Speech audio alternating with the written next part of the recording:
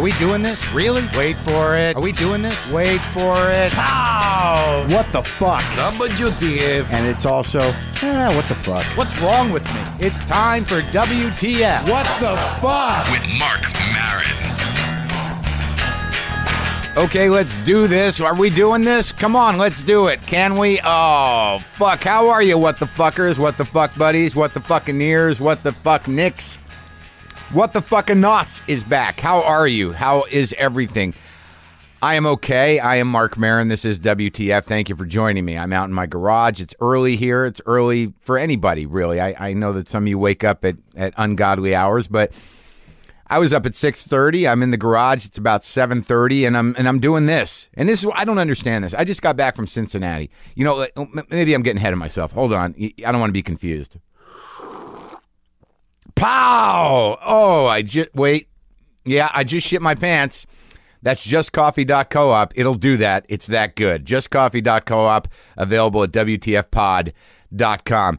How's that for a hands-on plug? Seconds into the show. I'm going to San Francisco tonight. It's that you should come see. I hope you come. I'm going to be at the Punchline tonight. That's Thursday, the 11th and the 12th and the 13th. And then on Monday, I'm in Pontiac, Michigan, which I know nothing about. I got one email that said, hey, out of all the suburbs of Detroit, dude, that one, I hope you don't get murdered. Thanks for the heads up, buddy. Nothing makes me feel more safe and excited for a show than to know that I'll be traveling alone, staying in a hotel. I'm not sure what neighborhood it's in, and that I might get murdered. I appreciate that. That might bring a little something to the performance. That's all I need is more fear in my life. Was just in Cincinnati at Go Bananas, had great shows, had a great time, had some friends in Cincinnati. And some of you know Ryan Singer's my buddy, and he's going to be opening for me up in San Francisco. But, you know, I got out and about. I mixed with the people. Was out there in the Midwest. It is the Midwest, isn't it? I don't know, exactly what people call themselves, Midwesterners. But Ohio, it could have been bad, but it wasn't bad. And I want to thank all the what the fuckers that came out and all the presents.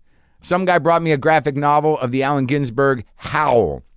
A graphic novel and a pair of gloves with no fingers, which I happen to like a lot. I don't know where he knew or how that guy knew that I like gloves with no fingers, but now I got another pair. Thank you. Thank you for all the mix CDs. Thank you for all the guitar stuff, dude. Some guy brought me some string cleaners, some picks, some strings, a mic, the thing that goes on top of a mic, the thing, spongy thing. Is that what it's called? I think that's on the label. Mike Spongy thing for the top. Now, windscreen. Thank you for the chocolate-covered bacon. Just what I always need my first night at a road gig. Is someone to come, a woman brought me some homemade chocolate-covered bacon, and that was spectacular. Now, let's get to the case at hand. Friday night, Cincinnati, Ohio, Go Bananas. I was doing a joke that was broadly political, folks, broadly, in the sense that it couldn't have pushed any real buttons. And out of the drunken mouth of some fucking moron, I hear, you're a debt mongrel. A debt mongrel. A debt mongrel. That is like, it's almost like he confused his anti-Semitic political slur with just flat-out Nazi horrendous slur. It was an anti-Semitic hybrid, and it was really tough for me to process, but I seem to be in a pretty giving mood, so I deconstructed his mistake, and I basically instructed him that, if he wants his anti-Semitic message to be clear, he should choose either mongrel, which has no real political impact at all, in the sense that it's just heinous, and debt monger, which is a sort of a classic anti-Semitic slur for Jews, but is a little more loaded when you're in a red state, and the Tea Party had the success that it had. So just a heads up to you racists, try to don't consolidate your racial slurs. Focus, pick one. I'm all for poetic license, but the message was confused. I think that there would have been more political power in terms of his ignorance to just call me a debt monger and then sort of tie me in with the liberal Jewish elite bankers, that whole thing, as opposed to throw mongrel in, because that just, then your integrity as just an angry, racist patriot is clouded with the fact that you're using Nazi language, mongrel race, that would be, to attack me. So, if any point, all it turned out to be was just just a broadly anti-Semitic, and I just think it could have been more political. That's a heads up to you racists. Now, moving on with the Cincinnati experience. The Cincinnati chili thing is bizarre, but and I don't know if any of you have traveled there, but they're very proud of it. But some people hate it. Some people look at it as a liability to their state, and I will discuss another liability to not their state, but to a state close by. But Cincinnati chili is this unique thing, and they'll tell you to eat it. They being the good people of Ohio, and I've eaten it once before, but this time I really focused because I've been watching my fucking diet. Just trying to stay a little bit healthy because I want to try to live a little longer than I might anticipate by not clogging my heart with lard of some kind. But the Cincinnati chili, it's a weird sort of meat chili made with chocolate. There's chocolate in it, and I believe cinnamon and some cumin. And you can get it, I think 2 ways, 1 way, 3 ways, 4 ways, 5 ways. It seemed like the max was 6 ways. So what you get is a bed of spaghetti covered with chili, beans, onions, cheese, and little fried jalapeno rings. Where did they come from? Some people seem to know what these are, but these little breaded fried jalapeno rings were probably one of the greatest inventions. They're just little fried little wheels of jalapeno, and I think arguably equally as big an important invention as the actual wheel. They were fucking spectacular. Those were some high points of Cincinnati. I had a good time all around, and even what you would consider to be a low point, I went to the big Creation Museum. Now I'm not going to get thoroughly into it because I recorded the whole thing, and I'm hoping to build an episode around it, so I will flesh it out a little more. But I will say that I went down there with Ryan Singer and Jeff Tate. And Ryan's friend Megan, we drove down, and this is a pilgrimage a bit. It's in Petersburg, Kentucky. It's about a half hour away from Cincinnati. And I knew, it's $25 to get into this place. And I'm not stingy. I'm not a debt mongrel. And I knew that money would go directly towards promoting cultural retardation through propaganda based in a Christian ideology that is not really has nothing to do with Christianity, but it is what it is, and I knew the money was going to that. But I've spent money on worse things. I do buy. I'm not as clear as I should be on companies in terms of buying. I tend to buy things from LL Bean. I'm not sure where they're at, but nonetheless. So we're driving. I even offered to pay for these dudes because I didn't really want to go alone. And I got to be honest with you, it is a big, beautiful museum down there in Petersburg, Kentucky, the Creation Museum, and it is worth going to. There was a lot of things going. There's part of me that's like, I want to see, I want to see how the enemy thinks. I want to see, who these people are. I want to get in there and make a fool out of them. But I was amazed. Millions of dollars went into this thing. There's animatronics. There's displays. There's architectural models. There's scientific pictures, and without getting too far into it, the entire thrust of the Creation Museum is to get people to entertain or accept or confuse them into believing that dinosaurs and human beings cohabitated. Not little dinosaurs, big ones, big dinosaurs. That is really the entire thrust, is to dismantle the evolutionary science and the carbon dating science and the theories that have sort of built the education around the evolution of species and the dating of artifacts and rocks. They want to really all this effort, and they do it to kids. It's all designed so it's very kid friendly. They just really want you to walk out there and say, I don't know, it seems like Adam could have pet a dinosaur. Because before they didn't eat meat then. They were all fruit eaters. They just want you to walk out with that space closed up in your head. The gap between man and dinosaur, which is millions and millions of years. They want you to leave with that gap closed, which would make it more logical, their argument that the world is a few weeks old. That's the entire agenda of it. There's no real religion in it other than, historical religion related to the Bible. And the thing that really fascinated me was, like, I have to assume that most of the people there were people that couldn't even accept that our president is from this country. Now, I may be generalizing and I may be judging them, but I'm assuming that a lot of people could not accept our president, but were willing to accept that that we romped with T-Rexes at one point in our history. That's interesting to me. And I have to be honest with you, and I've got more stories about this, but I want to save it for the Creation Museum podcast. But I didn't leave angry. This was the weirdest thing that happened to me there, was that I did not leave the Creation Museum angry.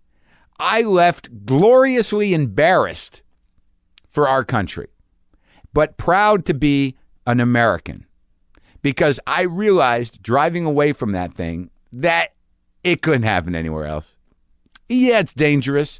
Yeah, it saddens me that this ideological and propagandistic momentum is alive in this country. But I don't know, the fight is ours to fight on both sides. And, we live in a country that enables this kind of stuff. And a lot of money went into it. And apparently, which is not, I'm not defending it, but there was Noah, apparently had a Russian accent. It wasn't unusual for Noah to refer to Talking Noah, to refer to dinosaurs as dragons, for the kids. And, it's dangerous stuff, but was very well done, dangerous stuff. On the show today, Jessi Klein. Many of you may know her as a stand-up, but she's also a writer from Michael and Michael. She did a little stint on SNL, was once a Comedy Central executive, which I need to talk to her about. A good friend. We've had our problems, like I do with some people, but not deep problems, and she's lovely, and she's going to be on the show today. I get a lot of emails like, where are the chicks? Where are the women? Don't you like women, Marc Maron? How come not more women? Well, Jessi Klein is a woman, and she's swell. So that's happening. Quick email. This is from Corey in San Francisco. Hi, Marc, blah, blah, blah, blah, blah. So a few weeks ago, you did a show in Vancouver, and a guy sent an email telling you that he was blowing off a camping trip with his girlfriend to see you. Then after half a dozen jokes about her fucking someone else, you realize that he wasn't in the audience and the happy ending was blown. Well, this weekend, I'm blowing off sex to come see you. Are we under attack? Do you hear that? Everybody under the desk! Everybody down! I had plane tickets to go home to Ohio to see a girl, but when I heard you were going to be in town, I immediately bought tickets to the show, not realizing that my airline tickets were not refundable. And although $300 is a lot of fucking money to me, my best friend is in town, and you are too. I'm choosing you over good pussy, Marc. Be proud of what you do. And including the tickets to your show, the weed I'm going to buy and hate, and the unrefunded plane tickets, I'm going to spend like $400+ to see this show. This is all true, by the way. So, hey, I was hoping if you wanted to prove your loyalty to the fans that care about you, maybe you could give a shout out to me. Maybe say hi. Quite honestly, Corey, I feel that I should blow you. That, you put a lot of money into this, and I just, if you want, I mean, you say right here, good pussy, $400. If you want it, let's see how it goes. Maybe we'll make out after the show. Would that be enough? It's not my thing, but there's a lot of pressure here. Okay? So make sure you introduce yourself to me.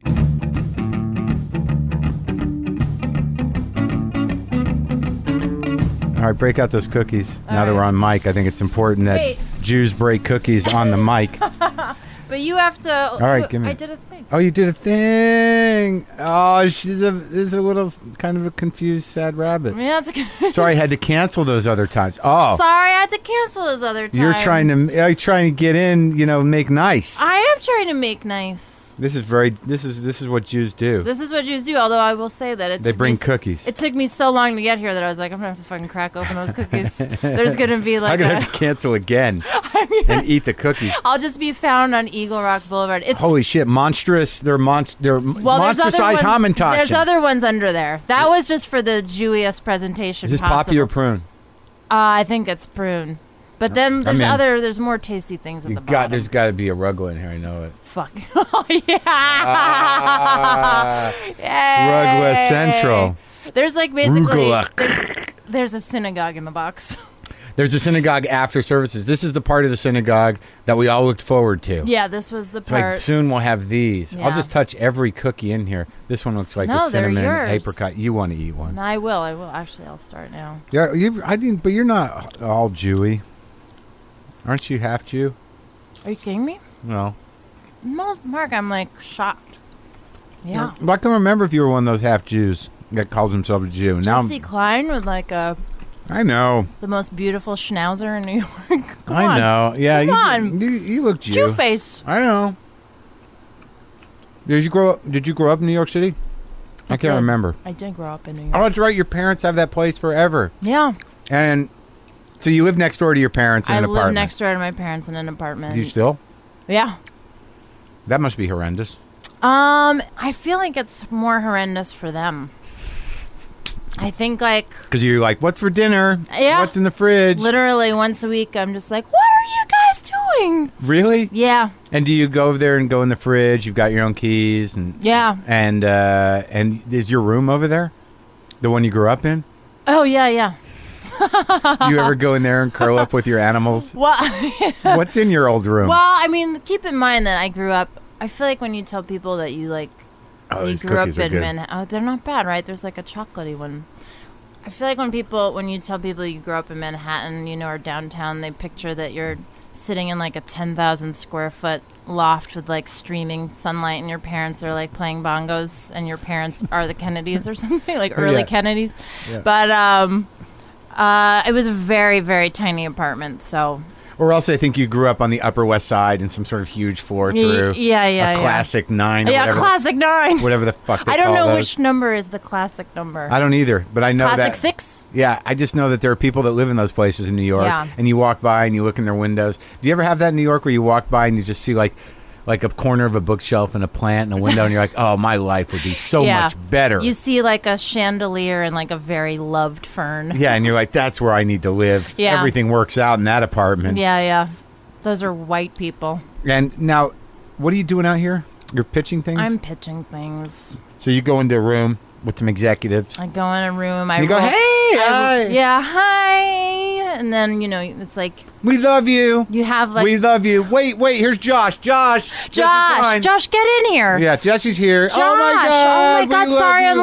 I'm late. I'm Do you want sorry. this pinkberry? Yeah. And then there's like a funny like And they all sit there with these weird smiles while you tell them what your idea is. yeah. Did you get laughs? But in the room? there's always like the awkward transition from banter to the pitch where it's like Okay, here. so all right, I guess we're starting. And it's like it's always like a very hard break hit. It's never It's all sociable, and now all of a sudden, like, all right. okay, it's basically like show is- so we're done pretending Yeah. that we like each other, They so just have start pe- talking. Right, and they have people come in all day long. All Yeah. day long. You're just one of a parade of people. It's like, bring the clowns in. Let them dance. I remember years and Go ahead. plural years and years ago, I was pitching this other thing, and I went, and the first pitch I had was at CBS, Uh-huh. and it was like pitch season, and I was like going in with my little posse, and then someone was coming out the door with their posse, and I just remember as they walked out the door, I heard the guy go,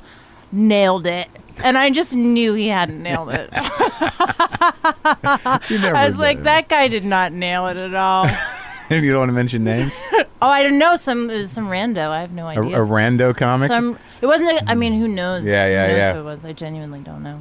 Now, okay, let's get right down to it. Yeah, here now we're doing the exact same thing. So let's start. Yeah. Now, I've got no beef with you. I know you canceled a while, and I did for transparency's sake. I said, "Fuck her." I mean, this is twice. I know it was bad. Yeah, It was and bad. on 2 days' notice, and in my mind, I'm like, low priority, the WTF. No, high priority. I just risked my life to get here. Yeah, I know. literally it's tough. risked It's it. tough. Yeah, with the Indians and whatnot. Well, for me, driving is just a dicey proposal. Because at you grew up in best. New York, and when did you get your license? I got my license after I moved to LA.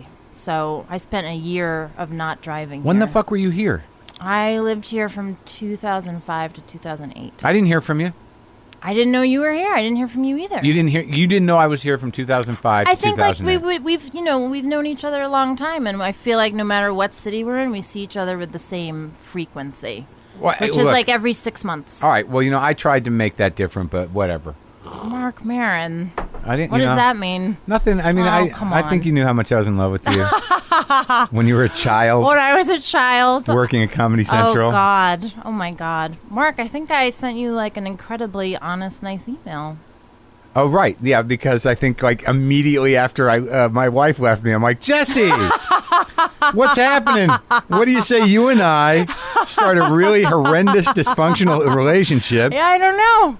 I don't know I'm why. prime. I'm fucking brokenhearted and angry. Isn't that up your tree? Yeah, meow.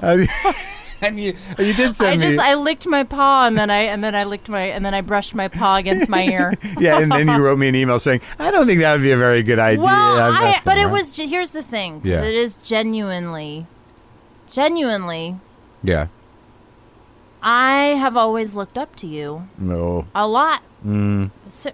Let's not. Come on, Okay, let's all not right, I can spiral. take it. Let's not spiral I down can the take stairs. it. I can take it. And I feel like it would be very weird. Yes, you had just gotten divorced, and you immediately were like, "Hi, Jessi." Yeah, it was which like, is, I think, a thing that divorced guys do because that I forgot actually, about that. That Like, it actually, was really literally It was. within- It was very, very soon after. Yeah. Like you had a mark on your wedding finger. Yeah. Like an imprint was still there. It was like yeah. still Yeah. cooling, And it like a was full- pie. yeah. Like a pie on a windowsill.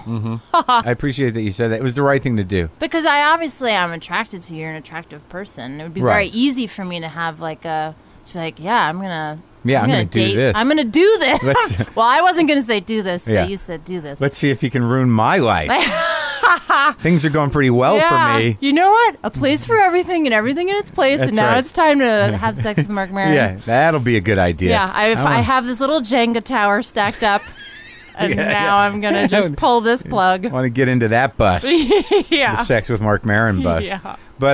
But this is weird though. But going back, like there was some weird thing about for me, like because you were working at Comedy Central, I worked there for a long time. and when you were like young, I was very young. and you were a talent executive. I was a talent development executive. And then all of a sudden she's out doing comedy, and then there was a period there where there was some crossover. there was a double life. It was so weird. And there was a part there where it's sort of like she's a double agent. I was a double agent. I was from Russia. Did you feel that? Yeah, I felt very weird about it. I felt I did it for too long, but But like you It was would weird. you would like take meetings with comics and sit there behind that desk and have them pitching at you, Yeah. and then you'd be at the club later. well, it would be like they'd pitch me, and I'd sort of be like judging it, and I'd have to be like, well, and then afterwards I'd be like, can I do a spot on your show? Oh. It was weird. But did you feel resentment from them?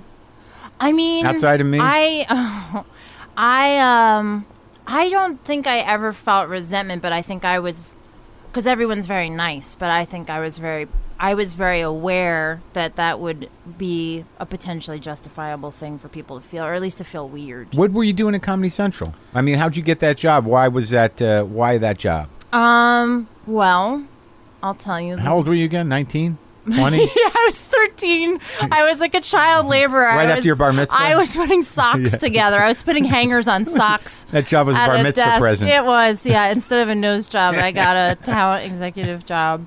No, I'd always really loved comedy. I was like a big comedy nerd, and I always wanted to do comedy. But, when you're a kid, I don't know what your thing was, but that seemed just like, well, that's not a thing. How would I possibly do that? You know? I wish I had thought that. No, I didn't. You thought it was a thing, and you started It's much just a earlier thing. than I did. I started, I guess in college or right after college. But that was not like my dad was a probation officer, and my mom was a public school teacher. And So it was either jail or something more disciplined for you? yeah, well, it was more like it felt like we didn't have like a ton. No, I don't want to get like Dickens about it, but it was there was a lot of pressure to do well and to be financially secure, and I still fuck that up because it wasn't like I went to school to like be a banker or a lawyer. I was like, to be financially secure, I was an art history major at Vassar College and just really button that shit down. Okay, so here you are. Working at Comedy Central, Vassar educated. I have Vassar educated, so I didn't know what I was going to do. This pretty Jewish girl, all smarty pants, art history major, working in a Viacom company that produces shit. What? Yeah. Well, I'll say it just to. That's the old Comedy Central. Of course, the new Comedy Central is very good. Oh, it's 2.0 over there. Tosh. Yeah. No, but just because people do ask me this question, I got the job because I was working at a video store at Allen's Alley on 9th Avenue. If you ever need, they're very good. It's on 23rd and 9th. Yeah, I know where that is. You can also get vintage furniture in there. Oh, nice. Tell Alan a lot of Klein people, sent you. that it makes sense. If you want Fiesta wear, well, it's really funny because the guy who owns it. It's an old queen? No. He's Why does he have Fiesta wear? He likes antiques. All right. But his love of it's his video store, and he has it's like he has very cool it's like Kim's without the attitude. He's very nice. Sure. But then his love of antiques, like, took over. It's sort of greater, it seems like, than his love of the store. So there would be times where, like, someone's like, "Where's Jumanji?" or something. Yeah. I'm like, "Yeah, it's behind the armoire." Like. Everything, literally, the new release section is behind like a very large, heavy armoire. Be careful. Yeah, be careful. That's real. And we used to rent. There was I don't know. I don't want to. Well, whatever. It's in Chelsea, so like a lot of gay guys. It's a family video store For gay guys. No, for families. Oh, okay. But then there's a large gay clientele because Sure. of where it's located. But because it's a family video store, like when people were, and this isn't just for gay guys. Whoever would be renting porn, Right. whether gay or straight, they couldn't say the name of the title. They had to write it on a piece of paper with a little golf pencil that we had at the counter. So like someone would come in, they'd peruse the section, and I am like at that point 19 or 20 years old. I worked there during college and then right after. Yeah. And so they'd come up and hand me a piece of paper that would say like butt mops, and like butt mops too, and then like electric buttaloo. And I would have to go back and I'd look. And the funny thing, I mean, I'm not really a porn viewer, but I guess to me it would be all the same. But like butt mops would always be out or whatever it was called. Like there was popular ones. It's like we don't have casino and we don't have butt mops. Yeah. When you were doing that, I always wondered that back when you had to rent porn and you didn't have to get it for free, dirty or porn. Now, did you like judge the guy? How do you say? So like enjoy, have fun, you guys. I mean, it was like amusing. I wasn't really in judgment of anybody. It was more. I felt. I mean, I still like. I'm 35 now. I still can't buy condoms. Like I can't. So just like that feeling of like someone staring at you. So I felt bad. Like I would feel. I was very aware of not like. I was very good at being stone faced. You can't buy condoms. No. So what do you do? You send someone just else? Raw dog, Marc. Bareback. Just bareback. All the way. Just, you know what? Life's about risk, Marc. So you can't buy condoms. I can't buy condoms. Because you can't I'm look ashamed. I'm ashamed. I'm still ashamed. Like my whole act is sort of about like sex stuff, and I can't. I just feel. I don't know. I also think it's the guy's job. Yeah. I feel like. But what if they don't have condoms? Are you like, I'm not going to fuck you? It depends on who it is. Bill Clinton, fine. Sure. Do whatever. what you need to do. Do what you need to do. I don't care. Have a good time. I'll never tell a soul. Of course not. Very well behaved. No, I don't know. I feel like women, we, by the time we see you, we have worked so freaking hard. We've spent so much money. Our lives are generally worse than yours. What are you talking about? Well, women make 75 cents on the dollar, all that stuff. I'm just saying that guy, like... You don't run in the regular world. You're not part of the... I am in the regular world. What do you mean? I just drove to Eagle Rock. You're in show business. I am barely in show business. You're in show business. You hang around with show business people, responsible, creative types. Makes it sound like it's me and like. Well, I'm including guys with Ben beards. Ben Vereen is my best friend. What did you fuck Ben Vereen? Yeah. In fact, did he have a condom? Did Ben Vereen bring a condom to your house? He has one always on. That's the kind of guy he is. No, but I mean, I barely know. That seems crazy that you're defending this posture that it's the guy's job because women make less money to buy condoms. No, it's not about the finance. I'm just saying, like, we have the things we do. I'm gonna whack stuff. I'm gonna You wax? Go to the gym. Sorry. I don't know why I'm... Go ahead. Sorry. Yeah, you're going to go to the gym. I live in the world. Yeah, I know. Yeah. Beast. No, it's like constant battle. But I think I heard you tell a story about that, too. Do you do a story on stage about waxing? I talk about pubic hair. What is that about? It's just like I don't know what I'm supposed to do with it anymore. Oh, really? And I don't know what guys' expectations are. Well, I mean, What's your expectation? Do you want to talk about it? Sure. Okay. You literally just like pull down a Murphy bed and like lie on your side. Let's see what you got.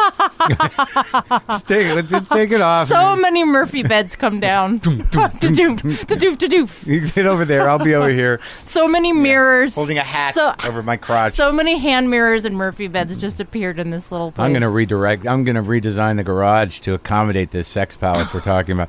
No, I mean, I think I like a little hair there myself. You do? Yeah. Good. Are we good? What? Well, I mean, here's the thing. I don't know. It's like, I am old enough that I remember having hair. Like, it's just like over time, it's like there's like a tipping point for like what is expected. And like, I remember, I grew up in the village or whatever, so it might have been a little bit more pushed. But in general, like when I was a kid and you look at women, like no one like de facto had like a pedicure. Right. You know what I mean? Right. Like no one's, and now it's like if you don't have like your nails done, you're like a beast. Yeah. And like, and in thongs, like, yeah, there's like, when are those decisions made? And with like pubic hair, like, I remember on Weekend Update, they did, like, a very funny thing about that, and Amy Poehler said, like, women's pubic hair used to look like a New York pizza slice. Yeah. It's just, like, the biggest triangle. And, it's funny because I Google image, like, those naked photos of Madonna and Playboy, like her Playboy spread. Or no, it's not her Playboy Penthouse spread. Those one they found from before she was famous. Or maybe she was a nude model just for an artist. Right. And her pubic hair goes from her... It is like she's sitting on a hair saddle. Like it goes... It is a hat... And it's funny because you're like... We all see... It's like... She obviously, I can't imagine, has like a stitch of hair left on her. But it's like... We know. Yeah. Like that's... You had that. It's always there. Yeah. The roots are always there, internal. Yeah. I find that if it's a full shaved thing, that sometimes, depending on the situation, might be a little too much information. Yeah, really? Like Turtle Farm. Well, I mean, I like it, but it just seems awkward on a woman of a certain age to not have any pubic hair. Yeah, it starts... leave something there. Well, and it's all... I mean, I guess for... Like, you don't have to have stripes, but maybe one stripe. Star David. One big stripe. Star David for the peeps, the tribe. I just think it's... I don't know. It feels a little weird if somebody... If I would... It's hard to feel like if a guy is into someone having no hair, it's like the child thing. It's like weird. Yeah, I don't ever think of that though. I've heard that before. But let's be honest. Anyone over 30 who's got a shaved pussy, you're not going to say like, oh my God, you're 12. Yeah, I mean, it's just not going to happen. I guess it's not going to happen, but it's still... It's more going to be like, nice try. Could you do something, add something to that, please? There's like a spinny hat, like a propeller hat on it. It's trying so hard to be young. I think it's... Like there's like a Catholic school girl exactly. skirt I just saw hanging. that. Like, well, that's not so bad. If you add the skirt, then But how do we get on this? I don't want to be this person. Whatever. I guess that talks about this. Well, it's just we've you do talk about sex a lot on stage now. I do. When did that shift occur? Well, because you used to be really smart and family, and you're sort of like a comfortable nerd, and all of a sudden it's like there's Jessi, potty mouth Jessi, talking about her pussy. No, Marc, I'm kidding. That's not true. It's not true at all. Slightly true. You do smart pussy material. I do. I feel like Nick Kroll used to call he at one point called me the dirty nerdy. Dirty nerdy. Dirty nerdy, and I was like, yeah. And then I feel like I've been trying to do a thing where I'm like people say that I'm a sexy librarian, but I feel more like a bookish whore. That's good. Well, you've gotten very funny over the years. Well, thanks, Mark. There's There's a a- lot coming from you. Well, It took me a long time. I'm just starting. Well, there was a point where it was sort of like, I'm not going to accept her. She was an executive at Comedy Central. That's what she is. She's an executive. She'll always be that. Yeah, there's no way she's getting out of that. And then you got funny. Well, it took me a very long time to get out of that. I worked there for 7 years. But, I mean, but when you went into work at comedy, you just wanted to be part of comedy in general? Was always the intention to eventually write comedy? Did you want to produce comedy? I mean, what were you thinking over there? What did you even fucking do there? What? Shh. I'm sorry. Nothing. I don't even know what a talent executive is. No, I don't know. Well, this was the thing. I didn't either. I was working at the video store, and then I was like, I spent a lot of money on college to be here. And I was like, well, maybe I'll apply to graduate school, which is what you do when you have no idea what you're doing. Sure. And then I was like, well, in the meantime, I'll temp. And I started temping at Comedy Central in the HR department. And what happens in those? See, I've never worked in an office ever. my What's a God. human resource? I mean, what does it mean? Because I need someone to explain it to me. Because I just really don't fucking know. well, I don't really know either. I don't know how to behave in an office. I don't know how an office works. I didn't know. It was all very new, but it was like apparently whatever happens there, their expectations are very low because as a temp, like I remember my first day there, maybe they gave me 2 things to do, and one day they were like, put this in this folder and then put the folder in the drawer. And I was like, okay. Go sit down. And then it's like Blair Witch. Then you go look in the corner and we'll kill the next one. And but I was like, so I put the thing in the folder and I put the folder in the drawer, and they were like, thank you so much. You're amazing. And I was like, I am.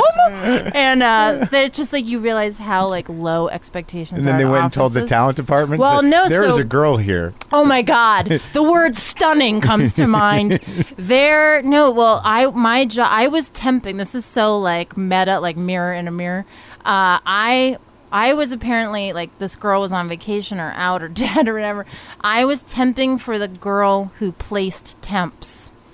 Like when people from the company would call human resources because they needed a temp. Oh, okay. I was the temp. Like my friend described it as like when you see a dog carrying its own leash in its mouth, and you're like, it's walking itself. Like that's what I did.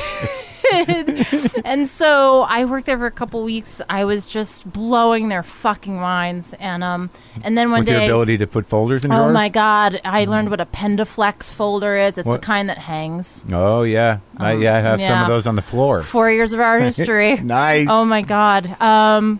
So one day I got this call from Chris Young and Belisa Balaban, if you remember them. I remember Chris Young, and I do remember them. Sure. Yeah. So those are people. So they called and they were like, "Hi, we just fired our assistant. We need a temp." And I like conspiratorially look around. I'm like, "I'll do it." Yeah. And but I didn't even really know what development was. But did you tell the people in the office, like, I just temped myself out to...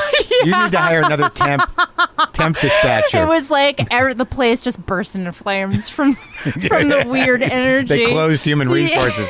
It got too complicated for anyone to understand. It just got to like the internet started at that moment. And and so I went up and I was temping for them, and I sort of sniffed out. I'm like, this feels better than human resources. There's like VHS tapes lying around. Comedy. There's everyone has a TV at their desk, and I was like, this feels better.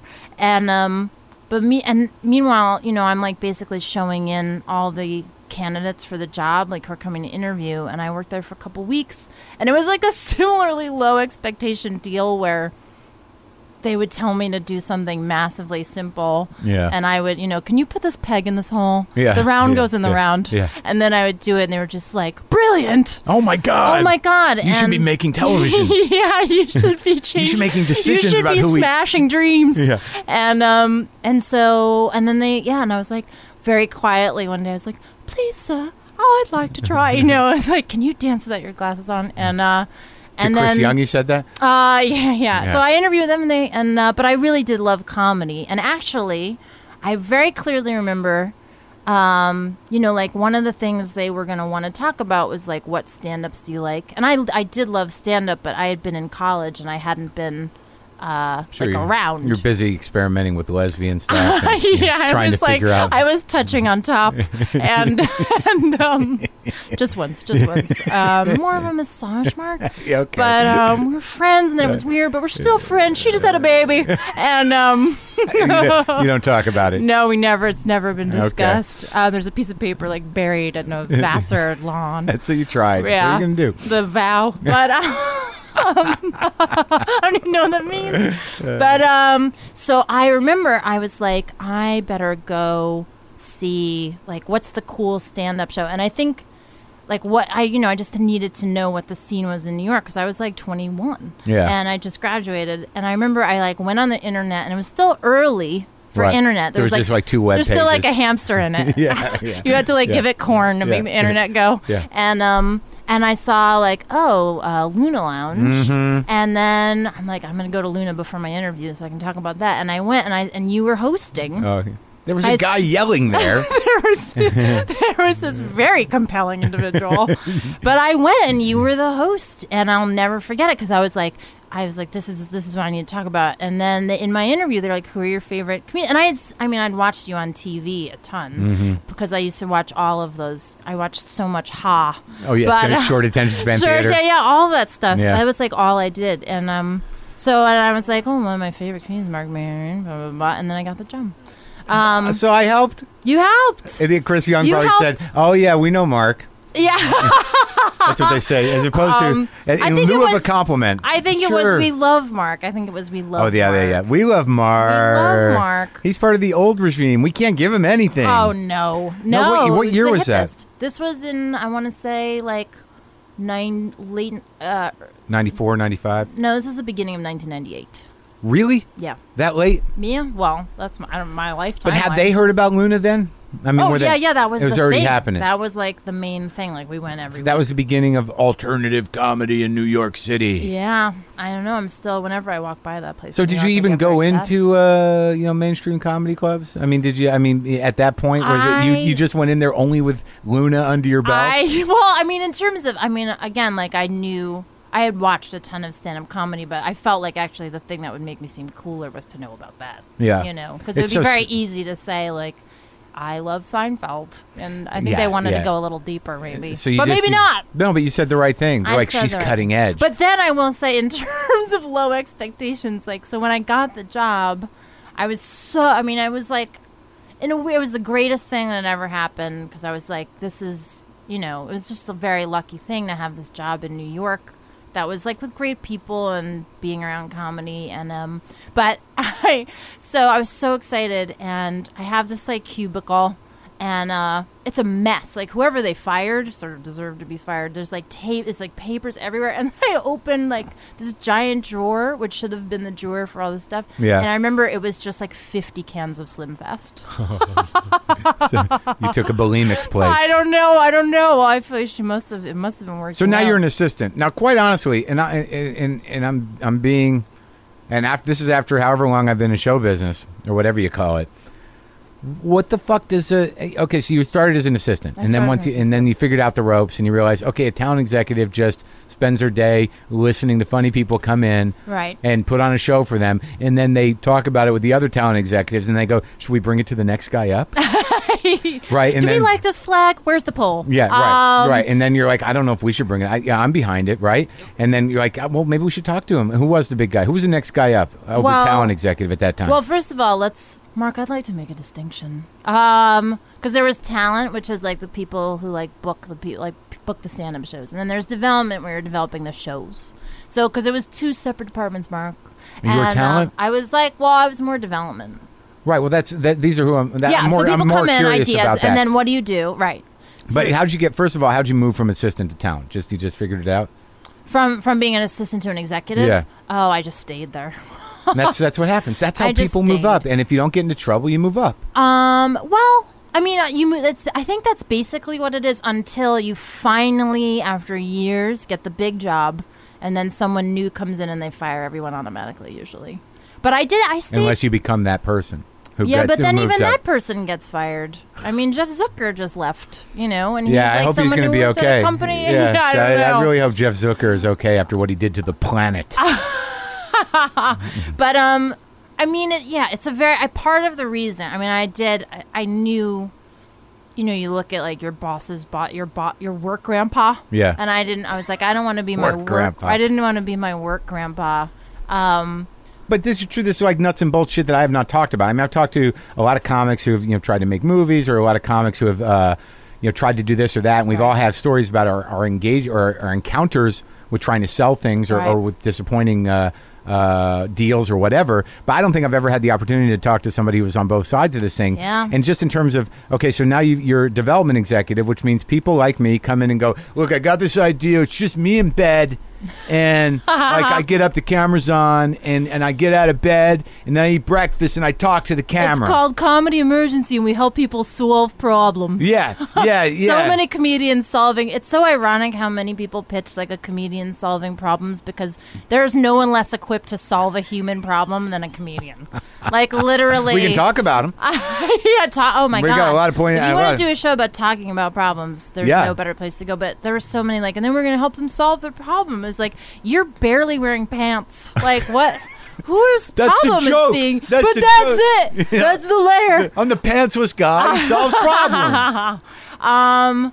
Yeah. No, but like, okay, but tell me the structure, because I'm honestly curious. I'll tell you everything you want to know. All right, so you're a development executive, and there's what, 2 or 3 of you? There's 2 or 3 of us. Kent Alterman was the person at who's the time. now the head of Comedy Central. He left he's and back. then he returned. He's back.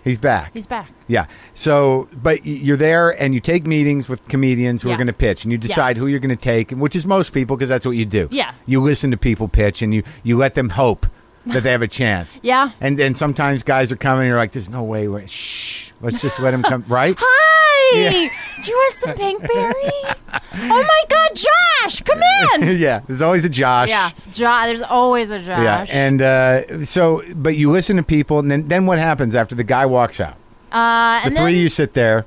Rarely is there like it's generally like I mean I've never been with a hooker, but I would imagine it's like when a hooker leaves, you just sort of need to blank out. Yeah. No, I don't know. Honestly, so the person leaves. I'll like talk about so they leave, and then like as an assistant, I would keep a little chart. And we'd like take like however many pitches all week, and then I would like keep the chart, and it'd be like, well, Mr. X today pitched comedian helpers, right? And then at the end of the week, you're like, well, what did we like?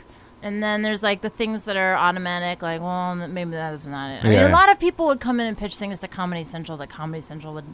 People were crazy.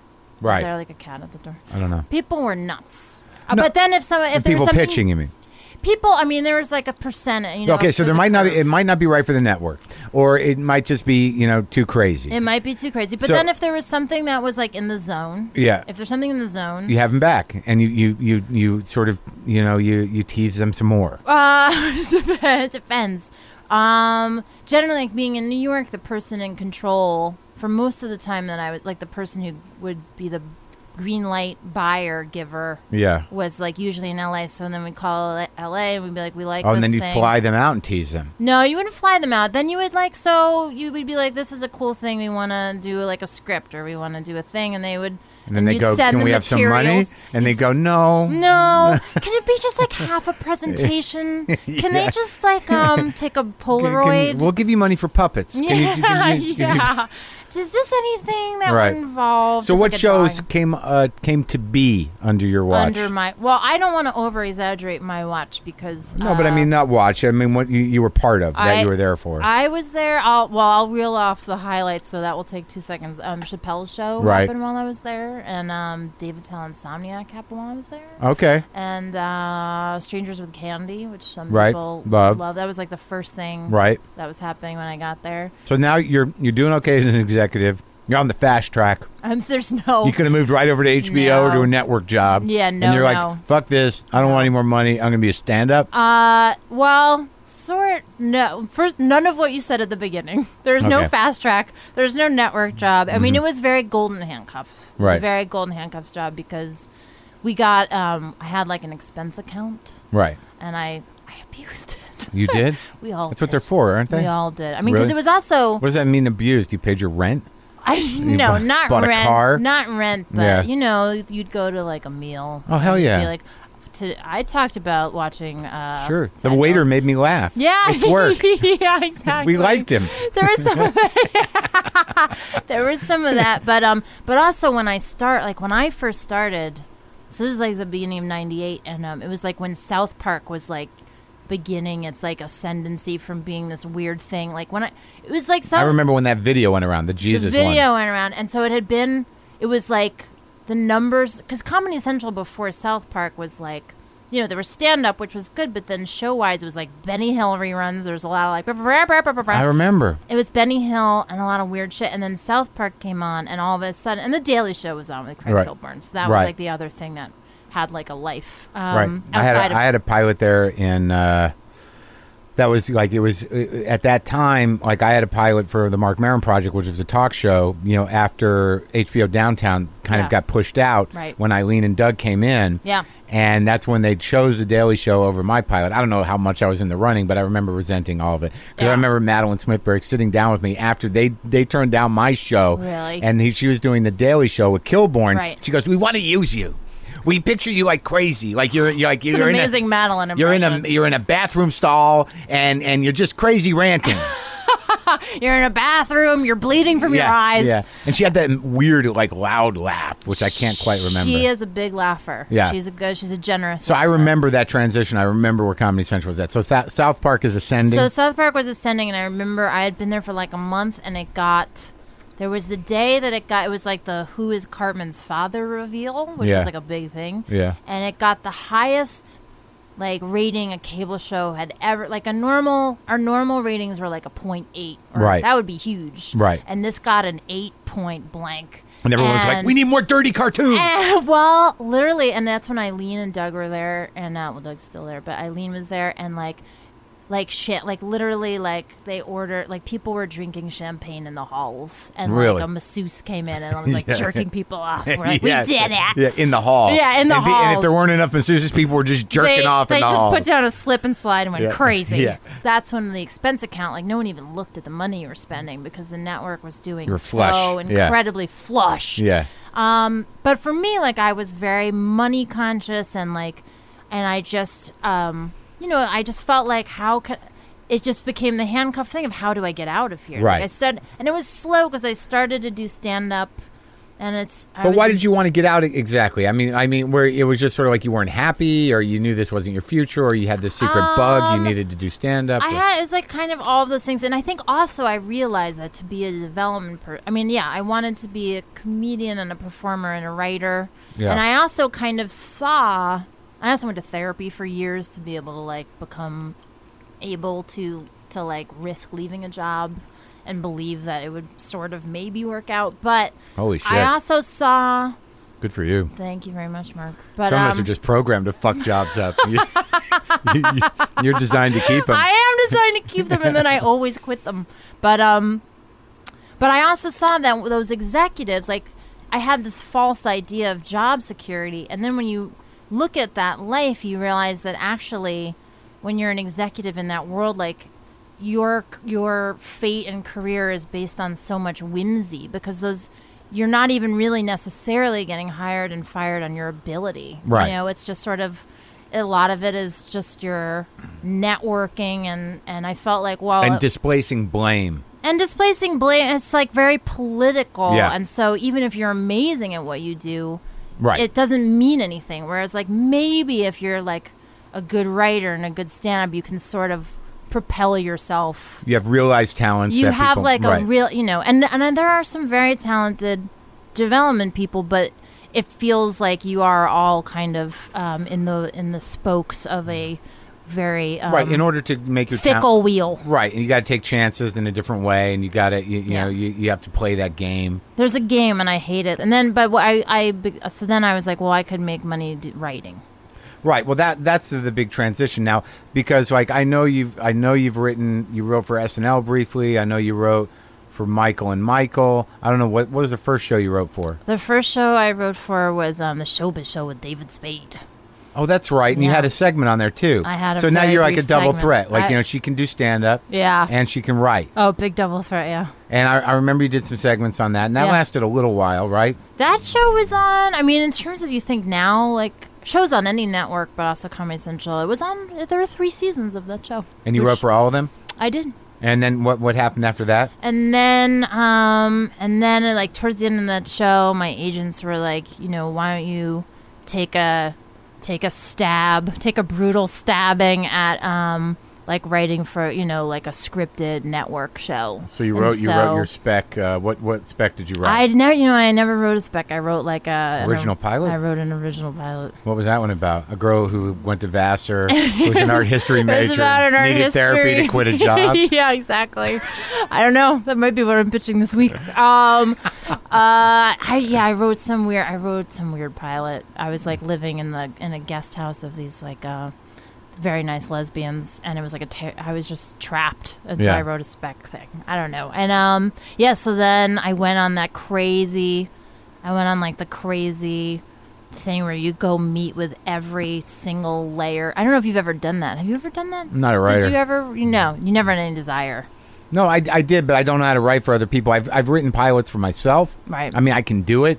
But you wouldn't want to sit at like a sitcom and I couldn't separate my ego from it. Like, I would not be able to watch, as a writer, a show being done where they did my jokes without going, that was me. Yeah.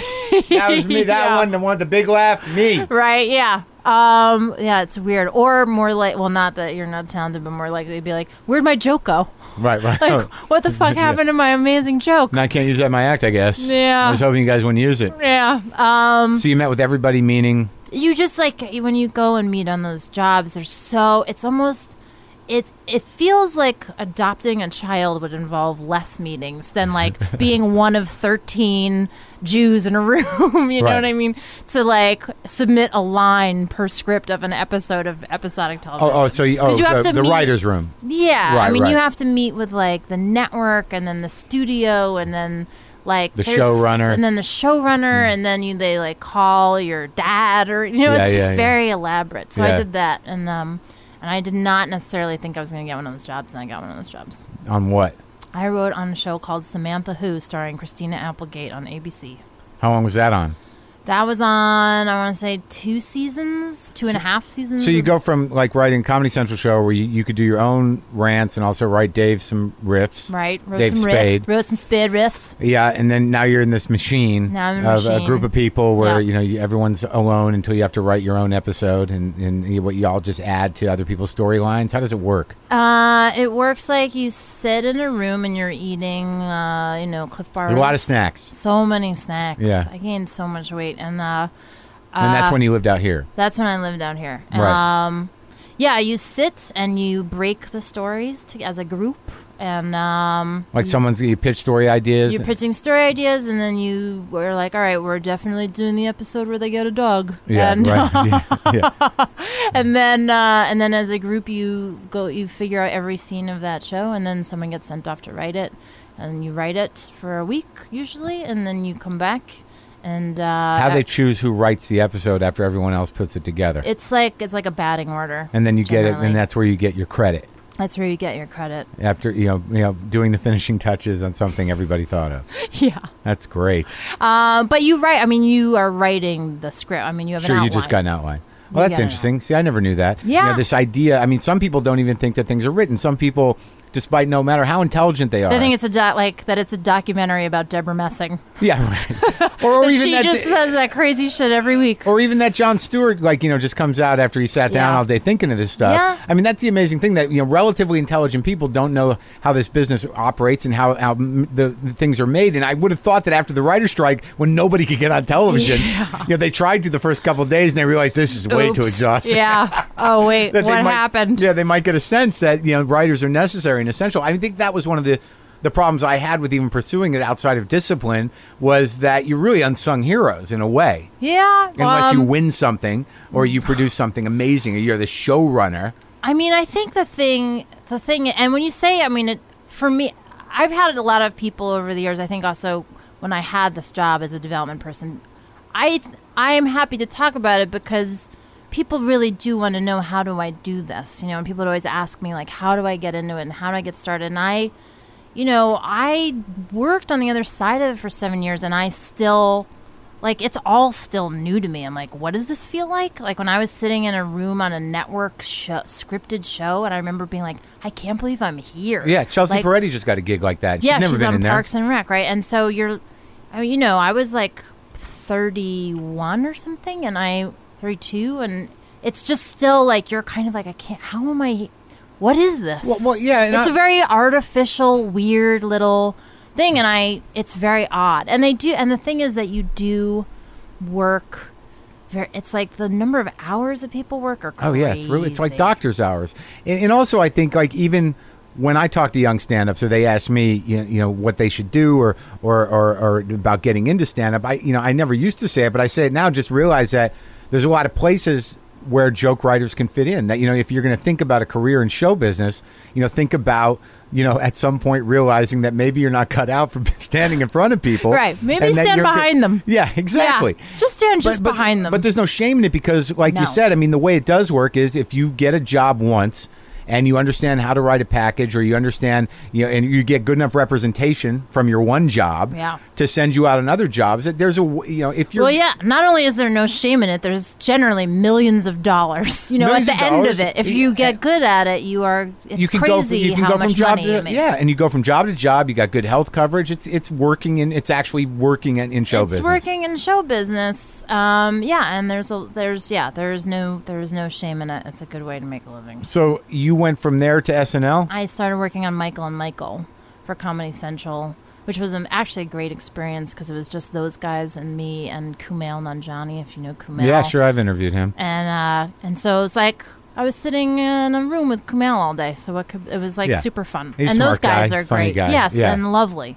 And then we both got to act and be in it, and it was great. And then that show ended, and then I started on SNL like Thanksgiving of last year. But what was that experience, having to meet with that freak? And having this, I went through that once. Which with freak? Lorne. Oh yeah. Like having to deal with that. What did you do? Were you a writer on that show? Or no, I was up for update or some portion of something. I don't even know if it was really even. They made me jump through the hoops. I met with him, and it was very awkward. Yeah. And it's very loaded up there. I mean, it's an institution. It's an institution. It's the West Wing. Yeah, but they're getting more done. At least on paper. Oh yeah, shit's getting done every week. It's a money machine. It's a money machine. I can't even imagine how much money Lorne Michaels every day. Right now, Lorne Michaels is making a movie, making money off of something on television. Lorne, yeah. If there's ever anyone to picture like diving into the Scrooge Tower of gold coins and swimming. Yeah. I mean, I can't even imagine how much money he makes. I'm amazed we have this many cookies on the table. Where I'm like, there's 7 cookies. Like I can eat more. I don't know. Yeah. He's done very well. But yeah, good for him. I mean, he worked hard for it. Now, what happened though? Because you left. I left. But I mean, how long were you there? Were you there for like less than a year, right? Well, that wasn't my fault, because I applied at the beginning of the year like everybody else, but they didn't hire me, and then they hired me in the middle. I missed like the first 7 shows, so I came in like in November. Was it? Did you not like it? Well, I obviously didn't love it. It wasn't. Because you hear things about how competitive it is, and how weird and cutthroat it is, and how everyone's like climbing over each other to get sketches on and align themselves with talent. It's weird because obviously it's, I worshipped that show as a kid. Like that was all I wanted to do, you know. And I remember telling like a teacher in junior high school, like, I want to work on SNL. Right. And then as you get older and you start to read books, you're like, you hear the stories and you gradually become aware that, like, maybe, there are cats in America and the streets aren't paved with cheese. Exactly.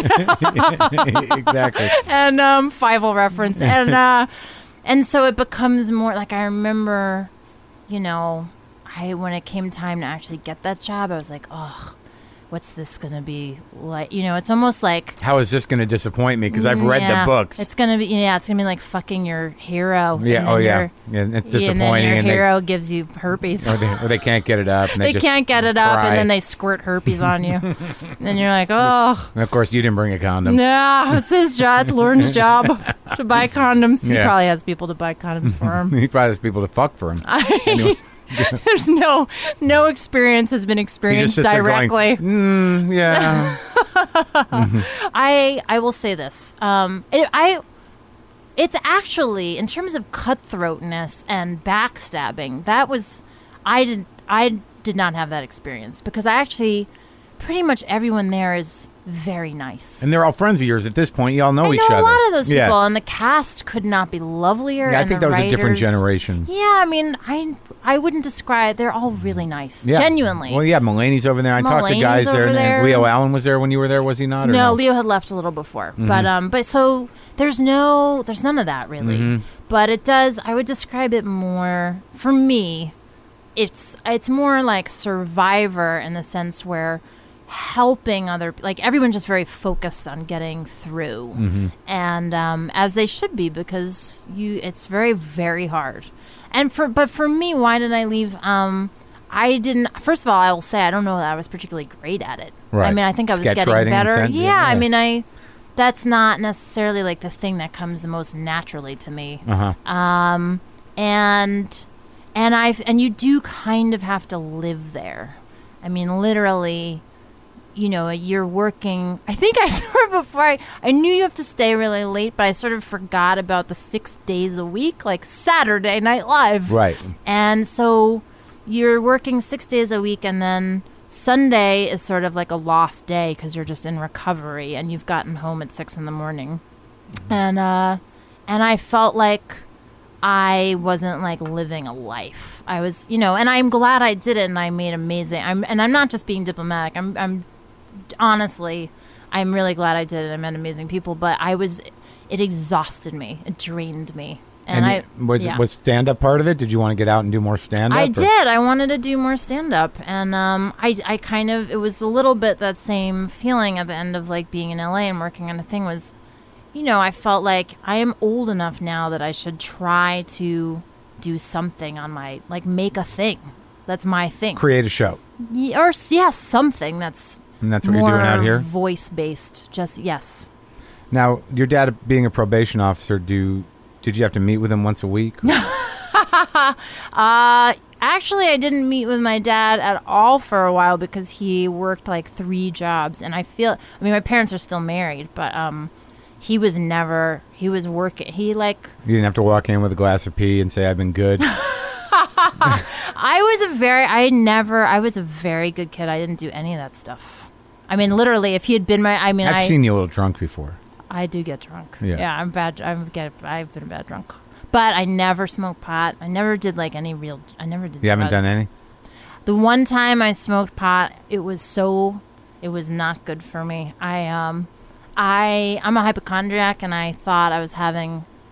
I remember I forgot how to breathe. Oh, that's a classic symptom. Is it classic? Classic panic. Classic stone panic. I had a panic, and I was like, I can inhale, but then I stop. And how will I exhale? And I remember I was sitting with a bunch of friends, and I thought that I'd peed my pants. Nice. And I was like, I peed my pants, you guys. It was the most pussy bullshit ever. Did you? No, I didn't, but I felt warm down there. No, sweet. Are you still a hypochondriac? Very much so. What do you have today? Anything? Like lumps.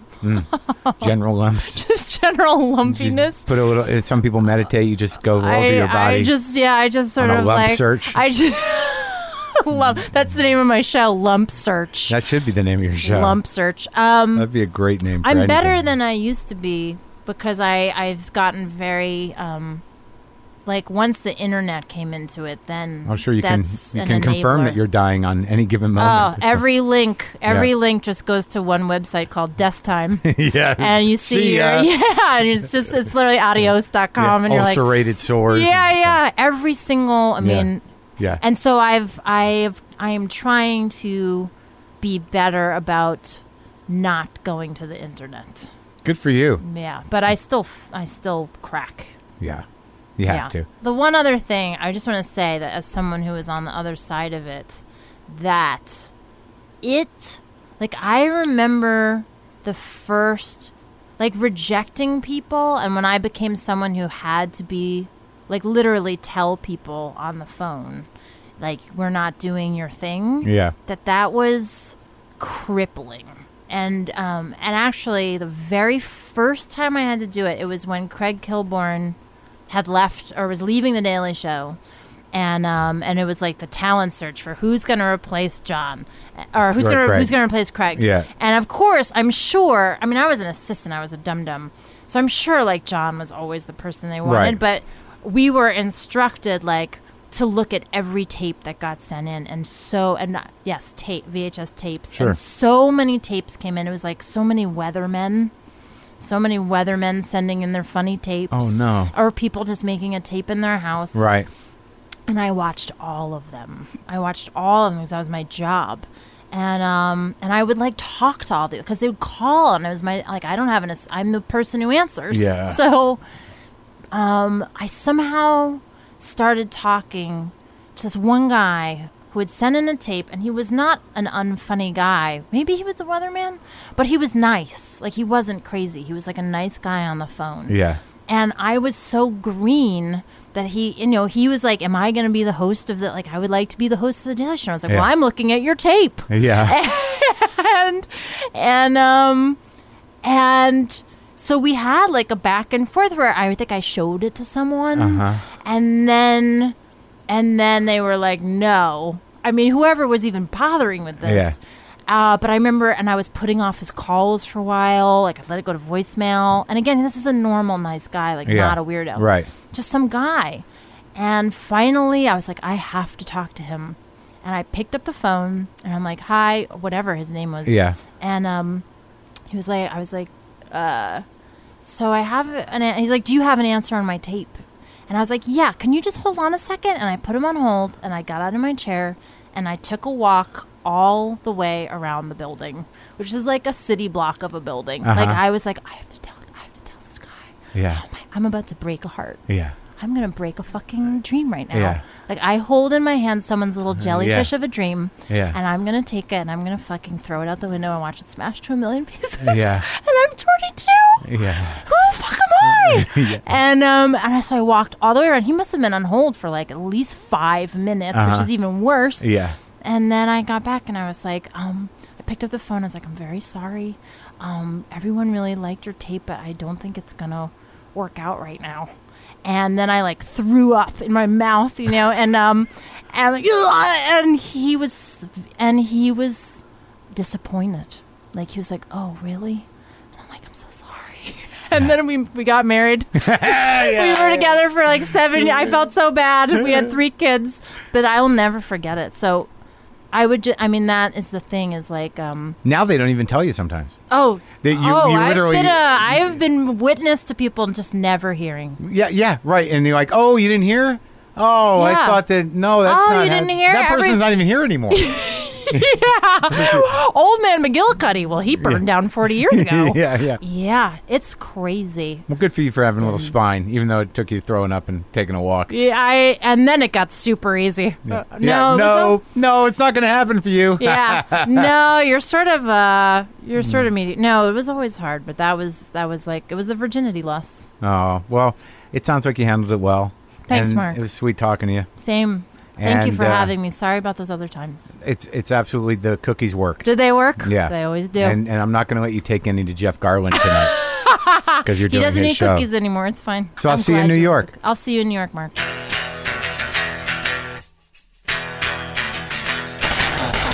That is the show, folks. I hope you enjoyed Jessi Klein. Go to WTFpod.com for all your WTF pod needs.